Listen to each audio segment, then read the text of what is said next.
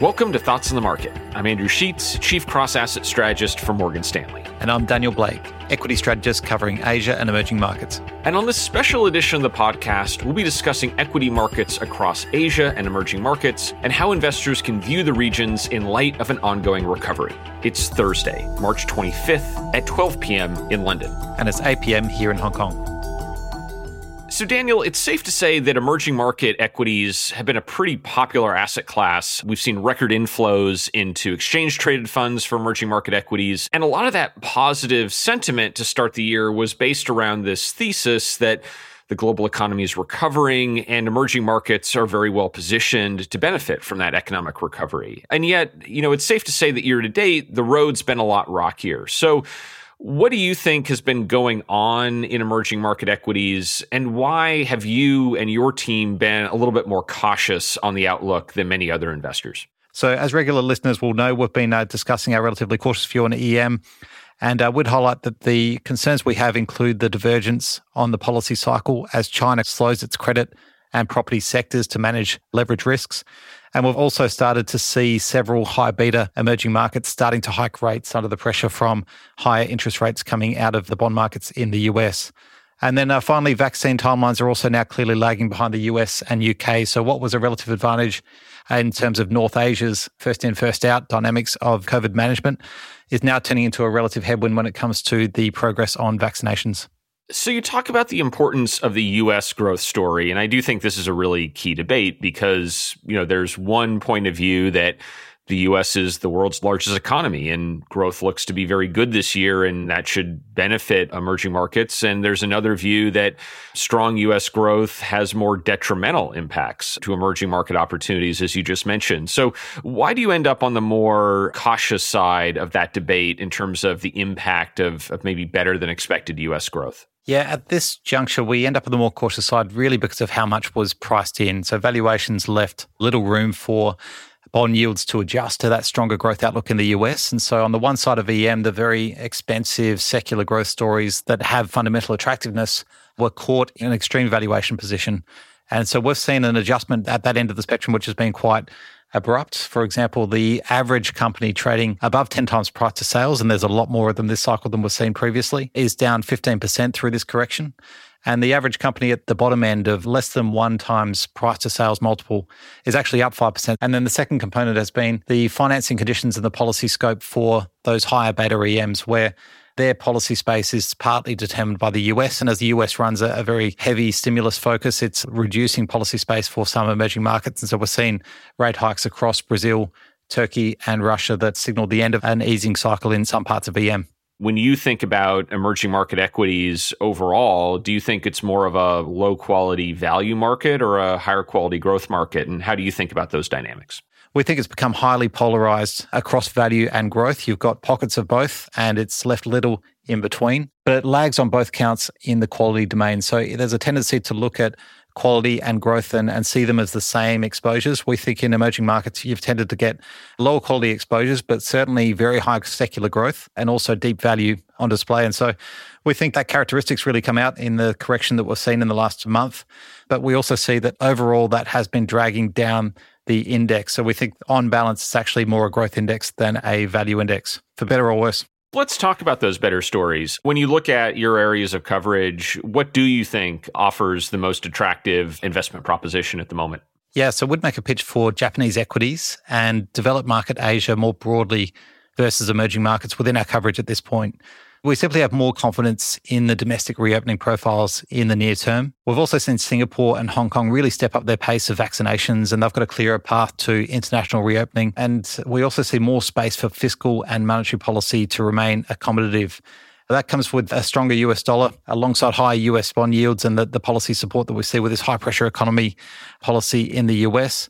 And in contrast to other parts of EM, that tends to be a neutral to positive for markets like Japan. The other traditional EM that we do like is India. So India, we think it has put in place a credible policy reform agenda, even leading into the COVID crisis, but it's made use of the uncertainty and the abrupt shifts in the economy through COVID to make cuts to corporate tax rates, to reform labour and agriculture markets. We're seeing state-owned enterprise privatisations being announced in the recent budget, and that being used to fund stimulus and infrastructure spending. So a much more orthodox pitch for international business and really pitching to see more foreign direct investment from multinational corporates that are diversifying supply chains. And our economists and strategists expect manufacturing really to lead the recovery in India. So we are seeing high-frequency data picking up strongly. But we are watching, of course, the COVID dynamics on the ground in India, as well as its historic exposure to higher oil prices and a stronger US dollar. But we do think the external position's in better shape to manage that. And this domestic reform agenda, we think, has real momentum. So that is the key emerging market we like. Otherwise, we do think Japan is a credible and stronger alternative to emerging markets to play the cyclical strength and the US policy leadership that we've got here.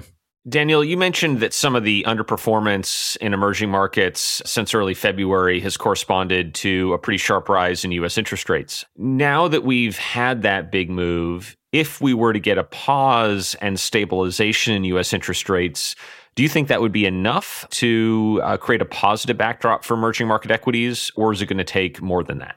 Yeah, so we're sitting on our price targets for December 2021 for emerging markets on average. And so when we look at the overall index, we see pretty muted returns. And part of that is factoring in some stabilization in US interest rates from here. But if we see a pause in yields or a fall in yields that are driven by even more dovish policy than we expect, for example, G4 central banks, if they push to keep the current pace of QE operating right through into 2022, then we end up with a more dovish policy mix, and that would be very favourable for emerging markets. Or if the Fed was to adopt a yield curve control framework. Now, these are not in our base case. In contrast, we actually see the strength of US growth recovery potentially leading into fears of a faster tightening cycle. In the meantime, what we're advising to clients is to really be quite selective, to look at the relative strength and weakness within emerging markets, to avoid tendencies to simply buy the ETFs if they can take the time to explore the individual opportunities that come through, because there are a number of markets and sectors that do have very compelling earnings recovery stories coming through in 2021 and beyond. And there are opportunities where we've seen structural reforms take place at the corporate level and at the economic level, for example, in India, where we think there are opportunities. So we think being selective is important from here.